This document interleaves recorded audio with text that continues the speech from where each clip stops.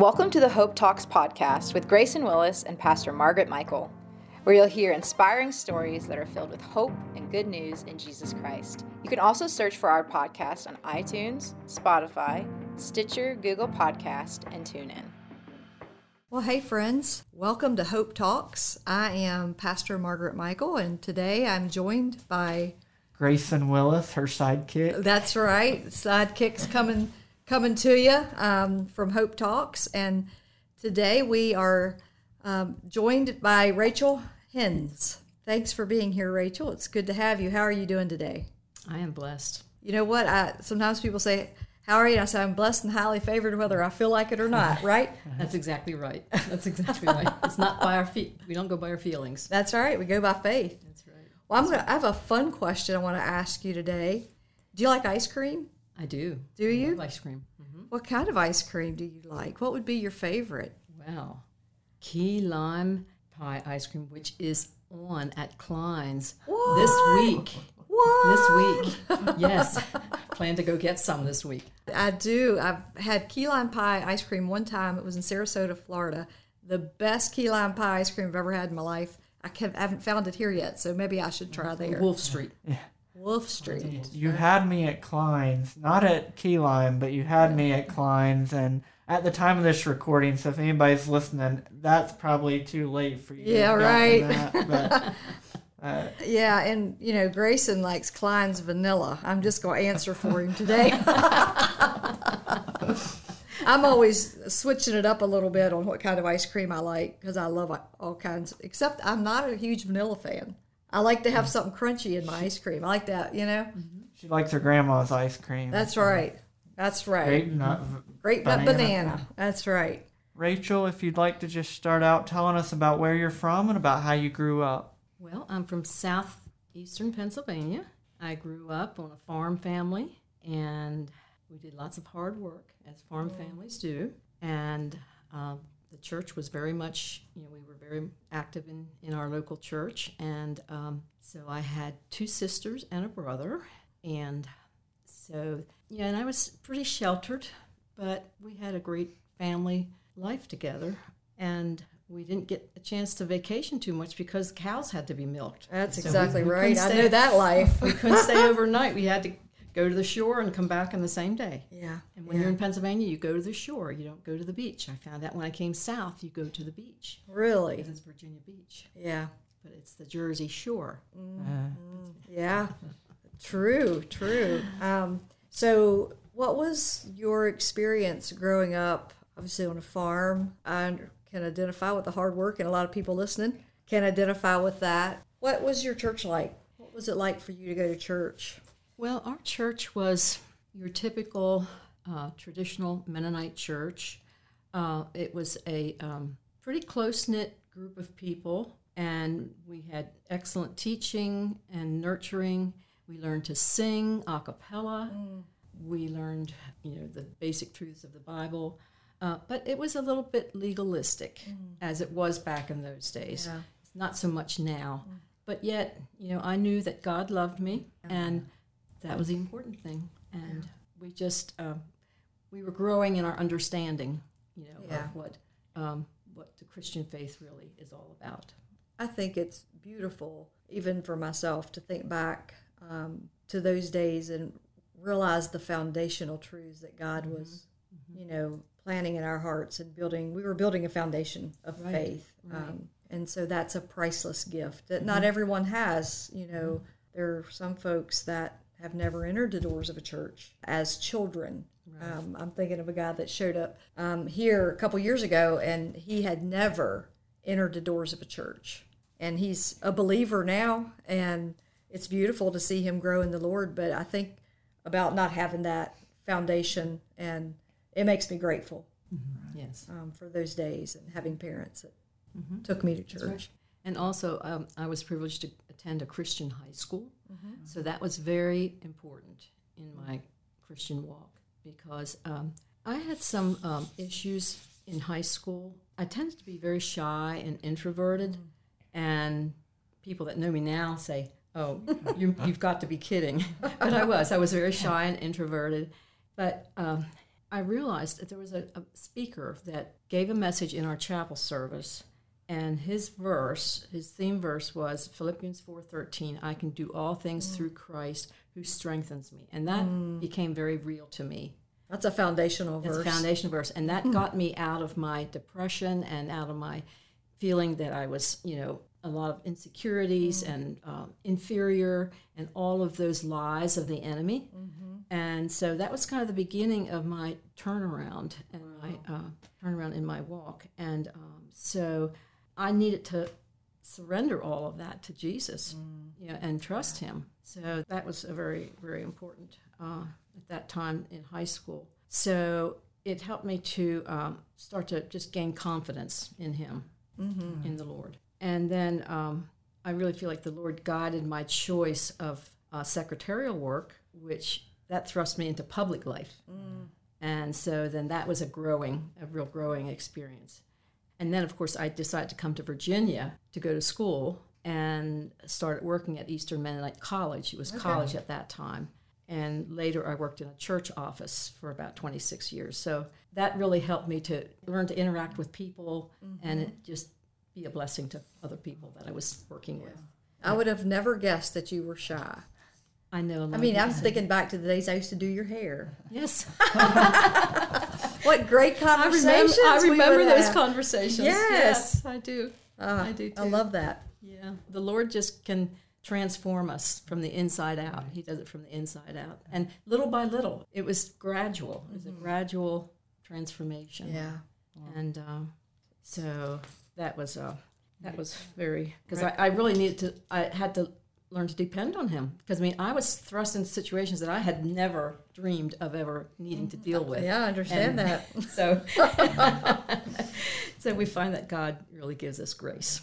Right. That's great. You mentioned something, Rachel, that I wasn't aware of. I didn't realize, and I'll kind of ask two questions in one, but I didn't realize that you had worked in a church for 26 years and also that you had went to Eastern Mennonite College at the time. So Right.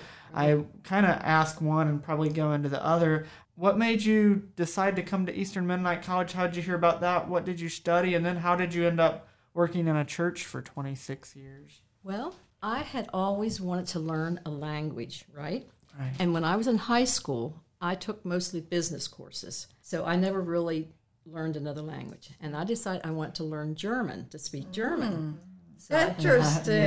I took 2 years of college German, and I really loved it. And I loved learning about the culture, and then had a chance to travel to Germany. And that was in 1966 was the first time that I traveled to Germany. And lo and behold, the very next year, I met my future husband. And so I had that background of having been very close to where he grew up, where he was born. Wow. And so, of course, didn't know him at that time. But I mainly wanted to, back to your question, I went to study a language and liberal arts. I went to study some art and music and so forth. And so basically that prepared me then. And I also took some more business courses. And then I was asked to work at EMC for a few years until we had our oldest son, our oldest child. Then I stopped. After that to raise my children. And then when it was time, when our children got into school, I was more free to, because they were in a Christian school, we needed to have some extra income. Mm-hmm. So then I noticed there was an opening at a local church for a church secretary. So I interviewed and was hired, and they hired me because I was not a member of that church.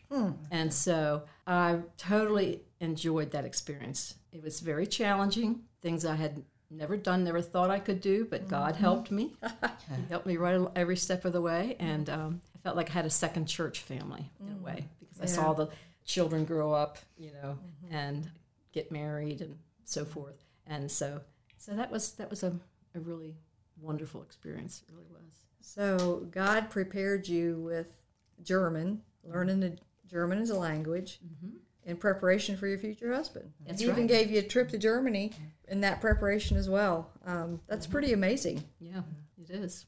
So how did you, tell us a little bit about your German husband. How did you all meet? Well, we met getting ready to go up to hike up the Massanutten. It was a church group. We went to the same church back in the mountains, It was a church that was like an outreach of Eastern Mennonite.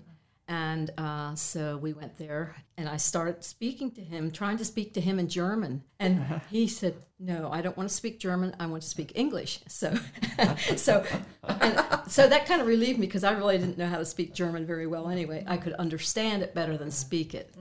And so that's how we met. And of course, he was a student there and did not graduate until I guess it was 4 years later he graduated. And then when I became pregnant with our oldest son, of course, I stopped working, and he graduated. And so the rest is history. We had 2 more children. We had a total of 3 children. Yeah. And so God really blessed us. Yeah. Each one was a special gift. Yeah. Right. Yeah. So did you ever go back to Germany? Did you all visit? Yes. The year that he retired from his teaching, he became a teacher, a school teacher, taught school for 26 years, and we decided to go back to his home where he was born and see his brother. He had a younger brother that was still living at the same home, in the same home where my husband had grown up. Wow. And so we got a chance to kind of go through the neighborhood and see the places that he used to play as a child and so forth, and get into trouble and all those things. So that was a wonderful, wonderful trip. And even had a chance to see where he was during World War II. The children were taken from their homes in northern Germany and taken to another school in southern Germany to be protected from the bombs, from the bombing. And so we had a chance to go to that little village where he had stayed and saw the house where he actually stayed. And it was just an awesome experience. Wow. I just almost, to relive that, with him. So God blessed us to be able to make that trip. Wow. And yeah. Where in Germany was this that your husband was originally from? He was from Duisburg, which is close to Cologne, not too far away from Cologne and Dusseldorf. And I had been there, of course, back in '66, and had gone to the cathedral in Cologne, which is very, very beautiful. And so, it was just great to go back there. That is such a beautiful country. It reminds me more of the valley. And It does. I think there's some thoughts that maybe it's how the settlers, some of them ended up here, was because it was so much like where they were from. Yes. I have heard that very same thing. Yeah. And it was amazing to drive those roads and just see the rolling hills. And yeah, it is a rich, of course I have ancestry from there. So I'm connected in my heart a little bit there too. So yeah, that always intrigues me. When I think of Germany, I know I had a chance. I didn't get to go to Cologne, but I went to Frankfurt and to Kaiserslautern. We have some churches, Nazarene churches over there. And my grandfather actually served in the Vietnam War and did some time over in Germany also. So, bringing up different memories as you were talking and sharing about y'all's visit there and your return visit, I guess, after you had gotten married, and just anything else about just whatever you want to share, Rachel, about your testimony with us, things that have had an impact over the years, or how God's used you to minister to those around you, whatever you want to share.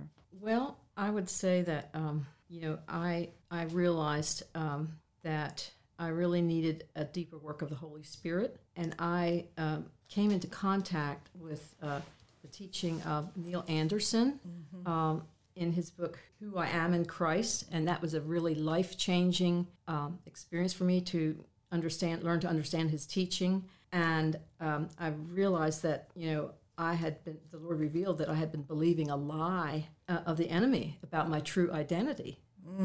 And I had fallen into the trap of believing that I was inferior to everyone else. And I was constantly comparing myself with others. And once the Lord showed me that he accepted me as he created me to be, then I could be free to realize his destiny for my life. And it was during that time that I came to really have not a burden, I would not say, but a real interest in encouraging other women. And I was part of a small group that I led, and we were mainly encouraging one another. and had to do a lot with our identity in Christ. And so that was a real stretch for me, to walk that out. But I felt like the Lord was preparing me for the future as far as how he would use me to minister to people that are broken, because, every family has brokenness. True. And God was good to me. He just gave me grace to just be there for different individuals and just to be a listener, just to listen to their pain and just to be a friend, to be a real friend. Because that's what people are looking for. They're looking for relationship and love and acceptance. And I believe that's what we're meant to be as believers to the world around us. Yeah. And, when you say acceptance, some people go, well, no, we can't. But we have to accept people where they are. That's right. It doesn't mean that we just accept everything and every belief, but that we accept the person.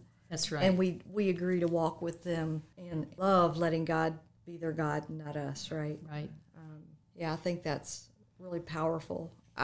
What you had shared about comparison,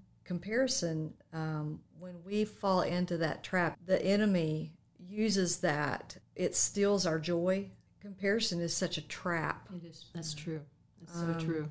Because it causes us to look inward at ourselves and be discontent. Right. Usually. Yes. And that's where we land.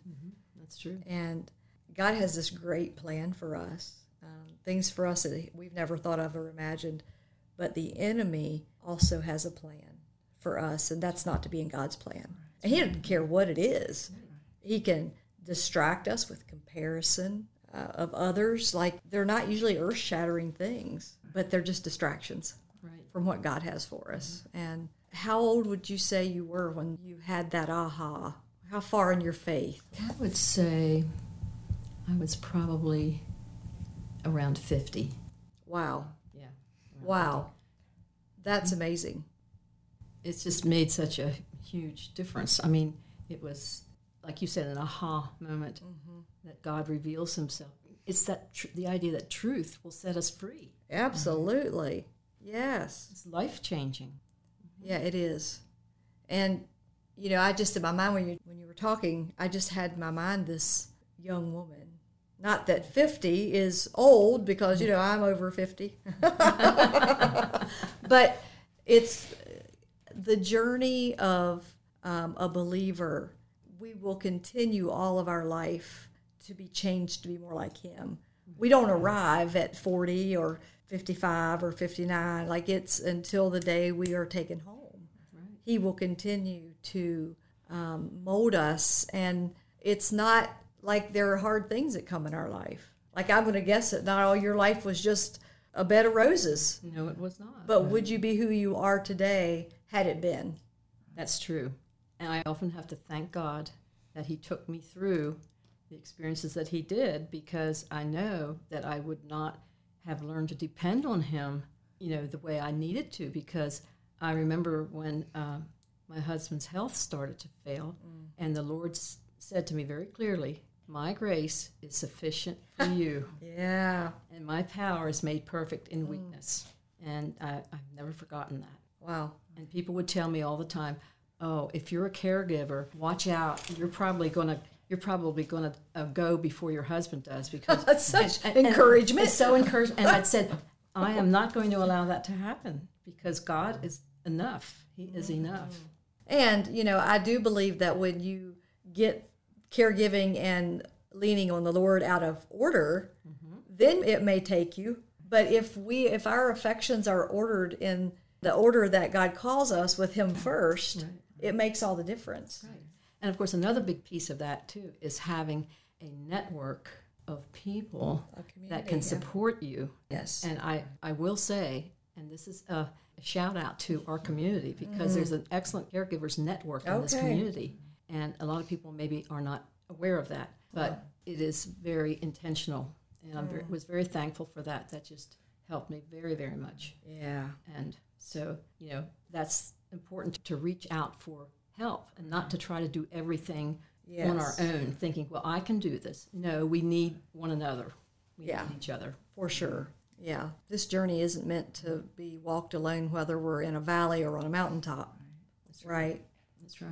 I remember I have such fond memories of your husband, and we got to go to Israel together. Yes, we Do did. you remember that? Yes. Oh, I will never forget it.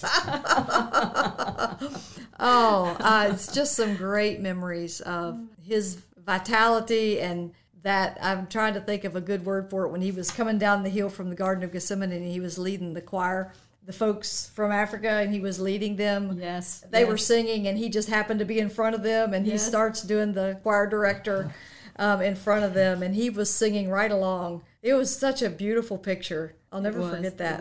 It was. It's just unforgettable. It is unforgettable. That's a perfect example of his spontaneity. He was a very spontaneous person. Yeah, he did things very spontaneously. I remember another thing. We were sitting at dinner after we had been to Calvary. I don't know if you remember this or not. And, we're eating Middle Eastern food the whole time we've been there. And he picks up this chicken leg. And on the buffet, it said, Kentucky chicken. And he's holding this chicken leg, and he said something about the food, and he goes, I don't even know what this is. And it was the one thing that was actually Kentucky chicken. So funny. And he made a comment at dinner that night. He said, I've always sang, on a hill far away stood an old rugged cross, and today I found out that it was in a city nearby. I'll never forget that. He was so, always thought that Jesus was crucified far out in the country, away from everything, but it was really in the city. And it was right there in the city where people would walk by, and that impacted him so deeply. He loved Jesus. Yes, he did. He loved Jesus with all his heart. Passionately. He was always handing out these little red crosses to people in the doctor's offices, in the hospitals, the nurses. When he'd come back into the hospital, they'd say, oh, yes, I have one of those crosses you gave me the last time you were here.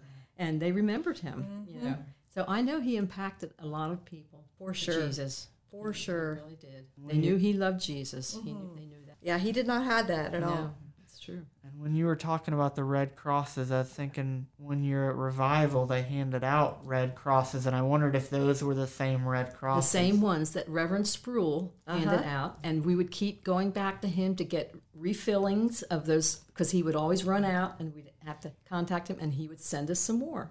And he just I did not know where the crosses started That's from. where they started. And I believe they said "for me" on them, and I believe Reverend James Sproul's brother made those, because he was really into that type of Yes, he was. Huh, Yes, he I was. didn't realize Yeah, I still that. have a few of them around. I do too.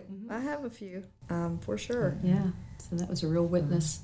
Those were a good, like you said, a good tool to witness to people. Just leave them places. And That's right. so it's cool that I didn't realize that you all did that. Yes, and when we go to a restaurant for a meal or something, he would always engage the waiter or the waitress and ask them whether they knew Jesus.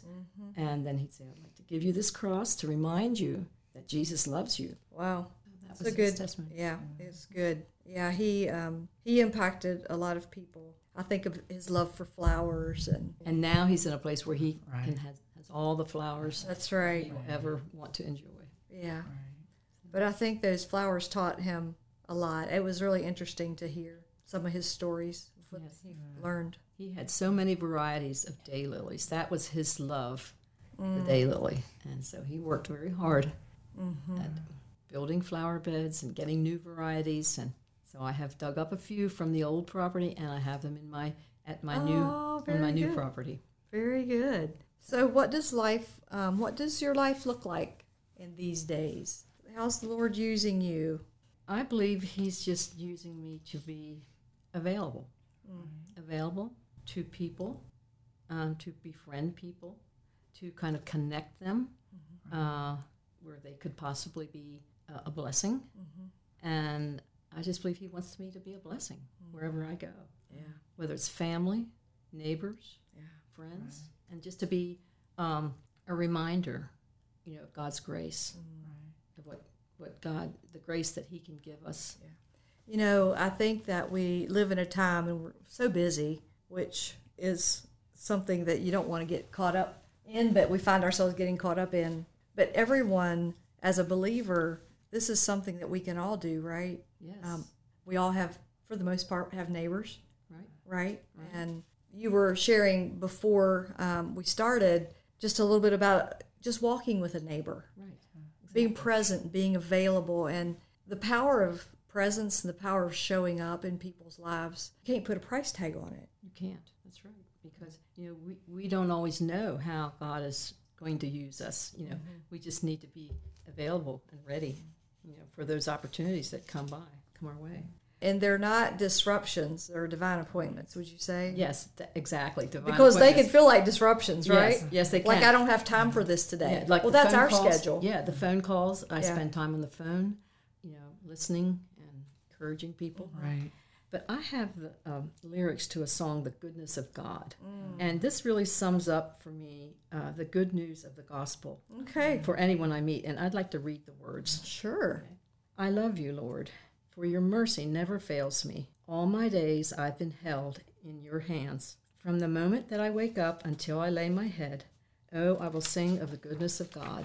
And all my life you have been faithful. And all my life you have been so, so good. With every breath that I am able, oh, I will sing of the goodness of God. I love your voice. You have led me through the fire. In the darkest night, you are close like no other. I've known you as a father. I've known you as a friend. And I have lived in the goodness of God. So I would say that sums it up for me. Mm-hmm. A songwriter can put it into words so much better sometimes. Yeah, that is beautiful. We just sang that last night, actually, at CR. It's a great song. Yeah, it's a beautiful song. I love those words. Mm-hmm. Well, Rachel, any other thoughts that you would like to share with us just in closing here today? Anything else? I know as you were talking about working in the church for 26 years, and I know Pastor Margaret, the tapestry is her thing. Well, God has you serving one day a week in our church, answering the phones, and if people come, making sure that the people they're supposed to meet with get connected with them. And so I know that's one way that he's been using you. So any other ways that he's using you right now? I know you talked about ministering to your neighbor and friends and family. Well, and I'm also part of a little Bible study group that we meet every 2 weeks, and we do a study together, and there's just maybe 5 or 6 of us, and I feel like, God has given me that opportunity to learn from others and just to be transparent, to pray with each other, and because I think that's just so important that we have that experience, that we're continually, connecting with others and praying for one another. And I just believe that, God wants us to continually do that and to mentor others, to be a mentor whenever the Lord opens that door for us.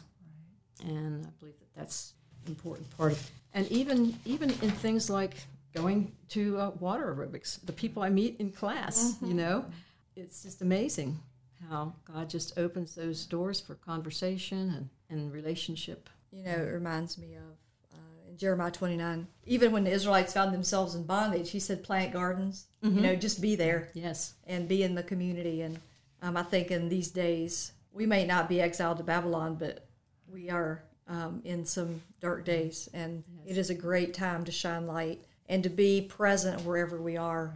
And having what we started out talking about, realizing that we matter to God. That we have that confidence that we're his. And if we're shy and feeling like we can't talk to others, knowing in Christ, he will strengthen us to be who he calls us to be, where he has us. And it is a little scary. Yes, right? It is. Yeah. Yes, it is. But he is faithful. We have to step out of that boat. We have to step out of that boat, and That's right. the Lord will be faithful with the rest.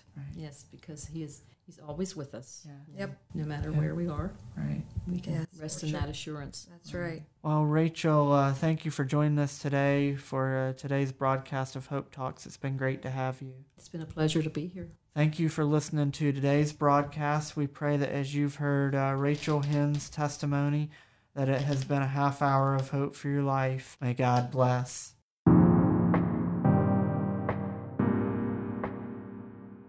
Thanks for listening to today's podcast of Hope Talks. If you enjoyed the podcast, please subscribe for updates and the latest episodes. Also, if you're in the Harrisonburg, Rockingham County area, we invite you to listen on the radio each Sunday at noon on 1470 AM or 102.1 FM WBTX.